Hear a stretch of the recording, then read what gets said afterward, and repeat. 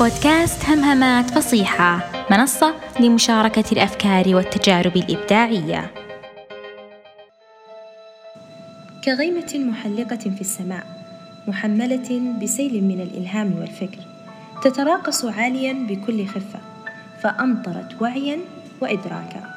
هناك من يقضي سنوات من عمره ونظرته الفنية ببساطة سلبية، يتصور بأن كل ما له علاقة بالفن هو مضيعة للوقت، والاستفادة التي يحققها من متابعة فيلم، قراءة كتاب في غير مجاله، أو حتى الكتابة عما يجول ويسبح في سريرة نفسه، جميعها تكاد تكون مجرد متعة لا أكثر.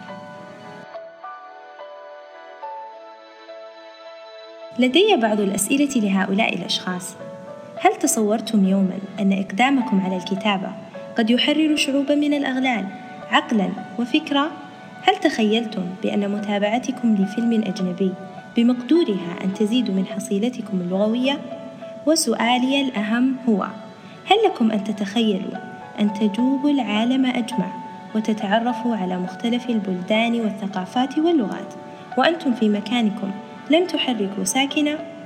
لابد وأن حديثي هذا قد استثار في خواطركم العديد بل الكثير من التساؤلات.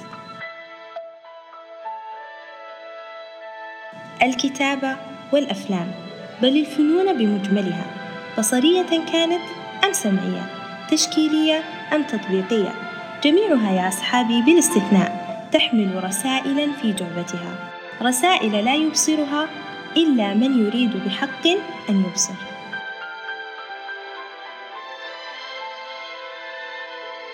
لفترة من الزمن اعتدت تصفح مواقع التواصل الاجتماعي، تقليب صفحاتها يمنة ويسرى، باحثة عما يعنيني ومطلعة على ما لا يعنيني بشيء من الحب المصطنع المغلف بالملل.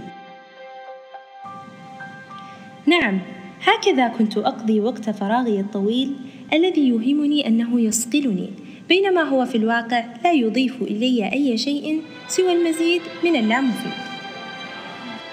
المحاضرات الأكاديمية فبكل صراحة لا يستهويني ذلك الكم منها، لم تكن معظمها تحتوي ما تقتضيه طموحاتي ولا ما تميل إليه نفسي، وفحوى بعضها لا يقوى على مجابهة أعاصير التساؤلات في داخلي.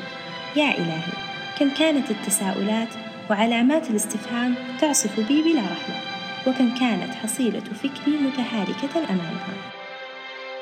فالسؤال والحيرة والشك سمات إنسانية خالدة، كانت وما زالت على مر العصور من أعظم الدوافع للإنتاج الفني.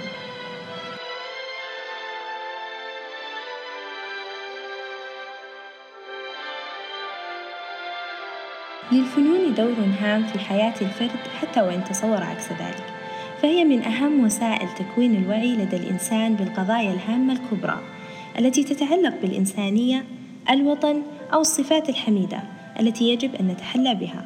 وعلى سبيل المثال التعاطف الذي تخلقه الرواية الأدبية أو أي نوع من الفنون، والذي يعني الشعور بما يشعر به الآخرون دون أن تكون مررت فعلا بما مروا به، لذلك تستطيع تفهم الآخرين، انفعالاتهم والإحساس بهم.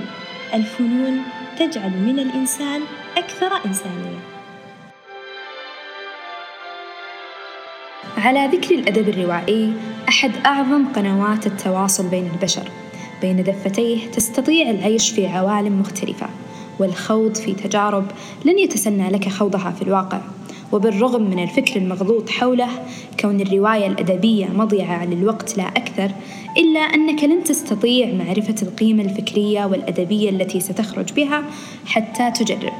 في كتاب عالم صوفي المدخل المثالي لعالم الفلسفة، أو حتى في كتاب ألزهايمر لغازي القصيبي، حيث ستتعرف على ألزهايمر كحالة إنسانية تفيض بالفكر والشعور والذكريات. الأدب يمنحنا فرصة عيش حيوات أخرى متعددة غير حياتنا الحالية، يجعلنا نعيش الحياة مرة جديدة في كل كتاب نقرأه.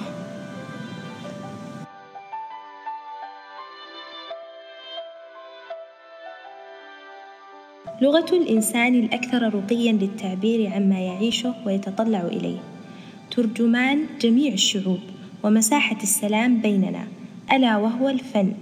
شئنا ذلك أم أبينا، فلا نستطيع إنكار حقيقة أن الفن ليس رفاهية بل ضرورة حياتية، من خلاله تقاس حضارات الشعوب ومدى تقدمها، فهو الأثر الباقي لنا ممن مضوا قبلنا، وهو انعكاسنا لحاضرنا ومستقبلنا، وسيلة لإيصال معاناة شعوب لطالما تجرعت ويلات الهزائم علقما، تجده في أحلك الأماكن ظلمة وفي أسطعها نورا، فتارة تجده يجسد لك جميل الوقائع وأحلاها، وتارة أخرى يصور شنيعها وأقساها.